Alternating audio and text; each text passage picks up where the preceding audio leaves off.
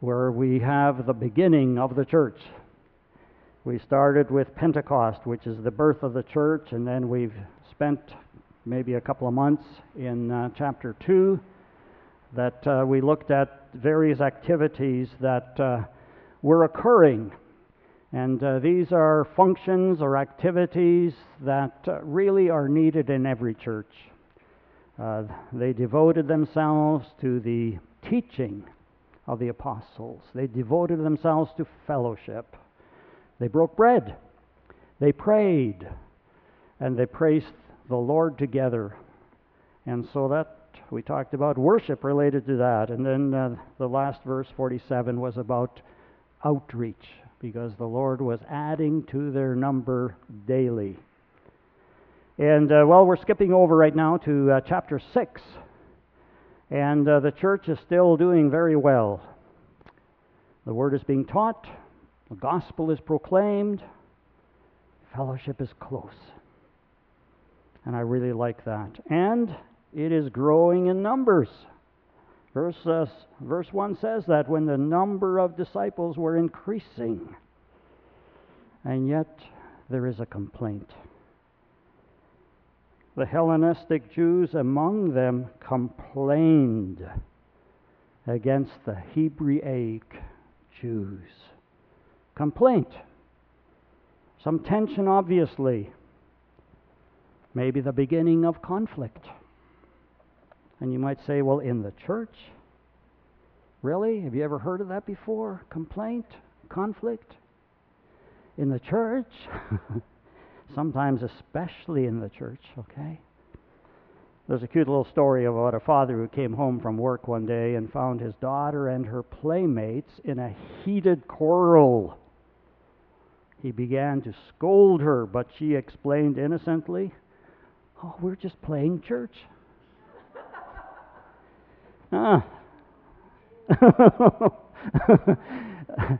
So, yeah, we know all about it, that happens in church. And, one explanation is that church is about faith, and faith is about things we hold deeply, right?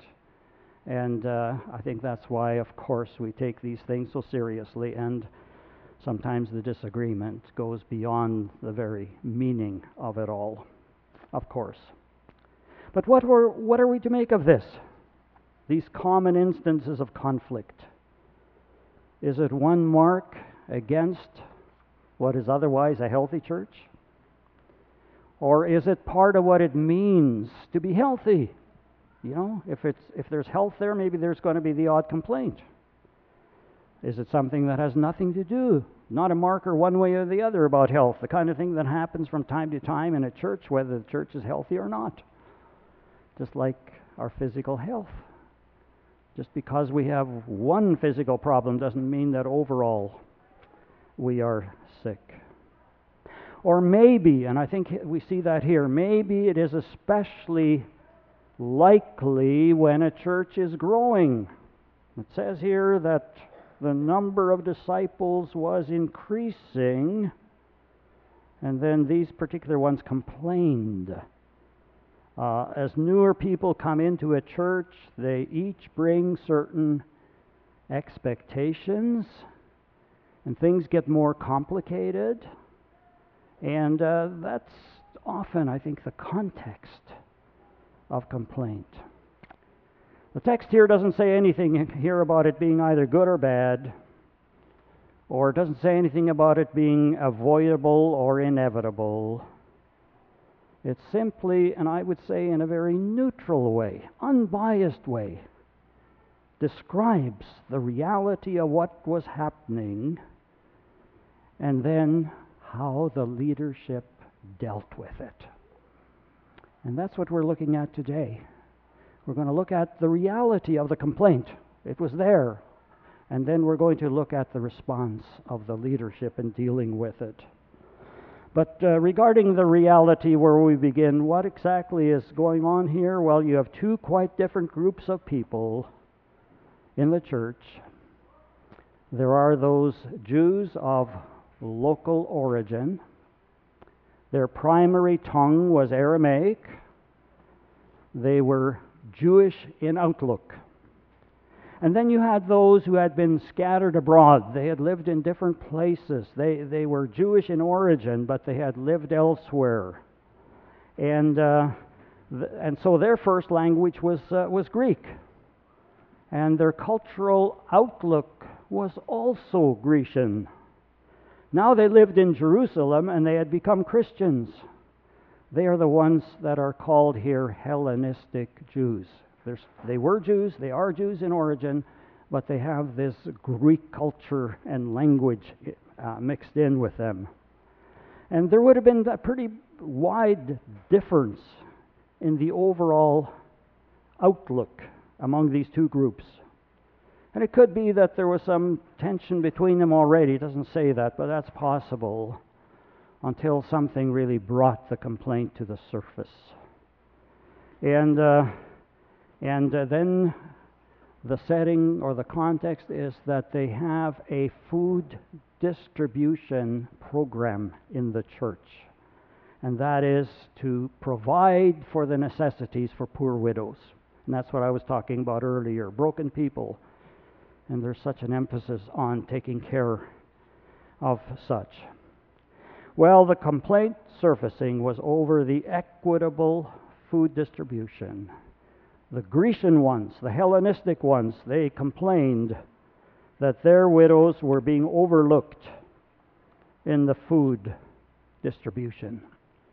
And they get the attention of the apostles, and I think that is pretty significant in itself. That the complaint came to, and perhaps it was brought directly to the 12. That means that those who brought the complaint were heard, they were acknowledged. The apostles were not out of touch in their ivory towers. They didn't consider themselves too important to listen and to accept and to take wisdom from the complaint. You know, I think that in itself is pretty significant. After all, they were the undisputed leaders of the whole church. They had been with Jesus in the days of his flesh. They had literally been taught by him and then commissioned to pass on what he had taught them. But they listened, they cared, and they responded. Well, let's look at the response of the leadership. And there are so many things about that response that is information and helpful for us, model for us. And I think of the contrast, you know, how they handled it and how perhaps people sometimes tend to handle it. I note that the problem was not trivialized, okay? You know, you think you got problems? You want to hear about my problems? There's no evidence that they looked down on it or saw it as trivial. Nor was it spiritualized. You know, we aren't praying enough. If we had prayed more, there wouldn't be this potential conflict. Even now, if we just pray about it, God will take care of it. No, they didn't spiritualize it. I'm sure they did pray, but their prayer was not a substitute for their responsibility to deal with the problem. There was no assessment of blame. You know, whose fault is this anyway? Who blundered here? The complaint was acknowledged as a problem to be solved, not an opportunity to play the blame game. I guess the important thing at the bottom, they did not run away from the problem. You know, leave it alone, sweep it under the carpet, nobody will know. No, it was acknowledged. Someone has said, avoiding problems multiplies problems. I think that's probably true. Avoid problems multiplies problems. And this quotation here from somebody, where groups tend to suppress conflict, there will be an accumulation of feeling leading toward a potentially dangerous conflict. A group in conflict can be like a pressure cooker. As the heat increases, the pressure builds up. The more the pressure, the greater the explosion, if the pressure is not abated. No, they didn't avoid. They faced the problem. They faced it head on. And they were able to resolve it, and only because they looked at it squarely were they able to resolve it. Well, how did they do that? Some principles here. A, they involved others. It's not like they took it on themselves and said, we'll handle it. Don't worry about it. No, they involved others. They called together the whole assembly. And then they delegated to the assembly. They said, find 7 men who are suitable for this to take care of it. Not we'll handle it ourselves, but they delegated it. And yet, though they delegated it, they gave direction so that those they gave it to could handle it. In other words, they told them this is how you are to handle this. Then they turned it over to them. They didn't do it all by themselves. They involved others. But then I noticed B, they found a solution that did not divert them from what was especially their responsibility. They said it would not be right for us to neglect the ministry of the Word of God in order to wait on tables. It's not like they're saying this is not important, but it must not divert us from our main responsibility, which was the teaching of the Word and prayer. But at the same time, they were not saying this doesn't matter. No, they were saying we have to care. In effect, we have to care for the physical needs. We have to have this mercy ministry. But at the same time, they were very firm about not being diverted away from what they had been called to, the ministry of the Word and its accompanying prayer. Both are essential in the church. We need the mercy ministry, but we need that careful teaching and prayer. In this case, which came from the apostles. After all, Jesus had taught them, and now they were passing on the teaching from the Lord, even as it says in chapter 2. They devoted themselves, the congregation devoted themselves to the apostles' teaching. The apostle had a mission. They had a purpose. They had vision. And no complaint, no conflict, no unmet need would be allowed to divert them away from their ministry of the Word and prayer. That's kind of what a vision is about. We know what we're here for, okay?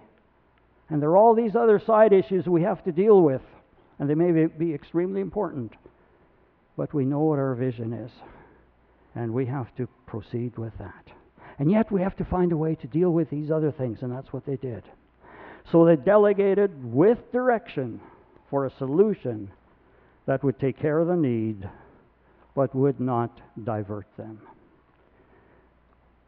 Then C, those appointed to the distribution of the food ministry. They said, find 7 men who will take care of this.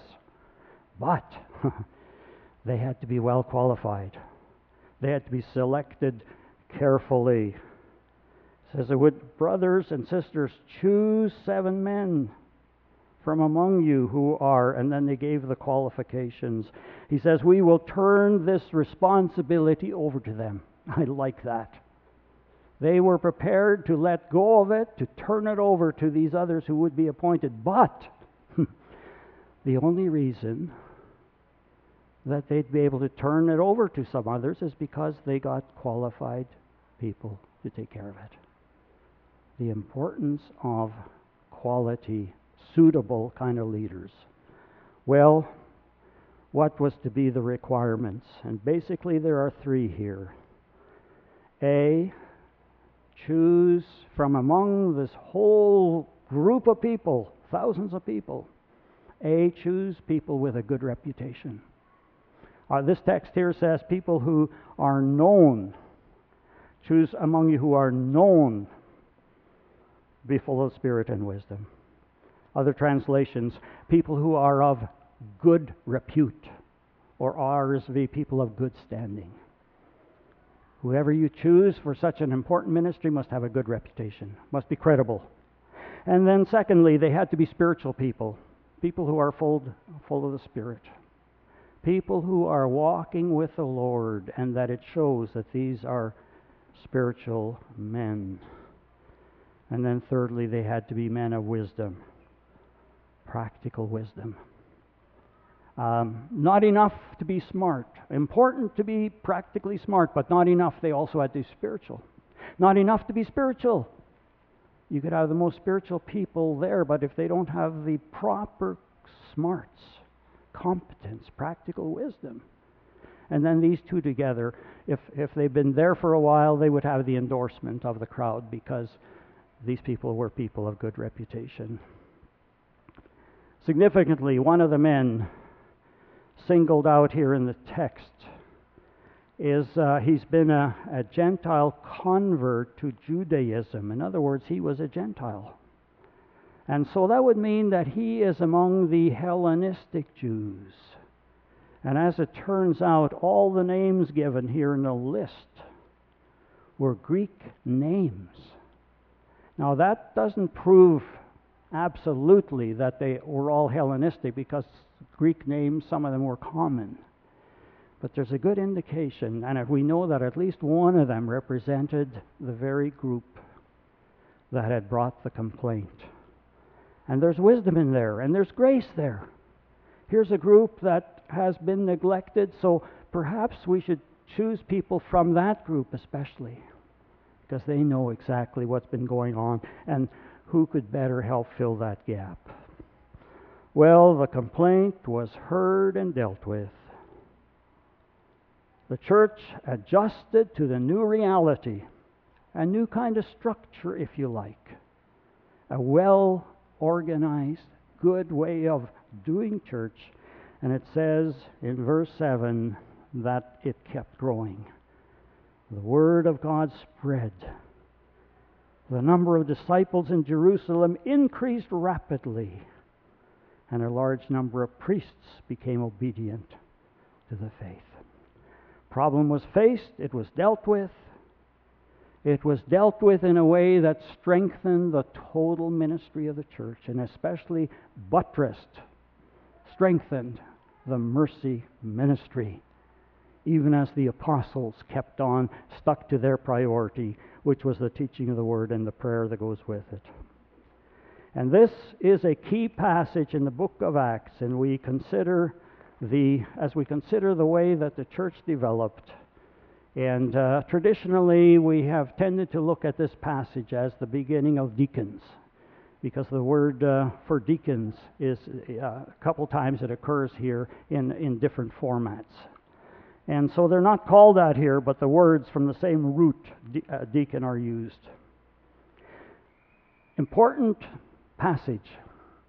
It speaks to the way to structure yourself as a church. And I want to leave with you 4 things that we should be aware of, that we can sort of glean from not just this text, but what this text describes. The narrative, the complaint, and the way that it was dealt with. And first one is simply this: be aware of this. Complaints, even conflict, is inevitable. At least where there's life, there isn't any conflict, there aren't any complaints in the cemetery. But where there's life, there's going to be, right? It's part of life. Be aware of that. Conflict is certain, and it can be either destructive or constructive. And here it was constructive because of the way it was handled. And that is what's so helpful about this passage, seeing how it was handled. They took note of something, they learned from it. I guess they acknowledged that, something's overlooked here. They took care of it. And so that's the first thing. The second thing, note that the complaint here took place as the church grew and required adjustment. I think that's important. You cannot expect to use the same routine in a different sized church. It just can't happen. And I'm of the firm opinion, you can take it for what it's worth, it's only my opinion, that one of the main reasons why churches tend to stay at a certain size is because they do church well for that size of people. A church will stay around 100 because we take good care of people, about 100. And if we lose a few, it's easy to bring more in, but if we get beyond that, we're not handling it well. And someone who's had a lot of experience in church growth indicated to me that he had learned that for every 200 people there had to be some, well, I think significant change. I think it's a lot less than that where you need change. But when a church grows, you have to change the way you do church in order to handle the people.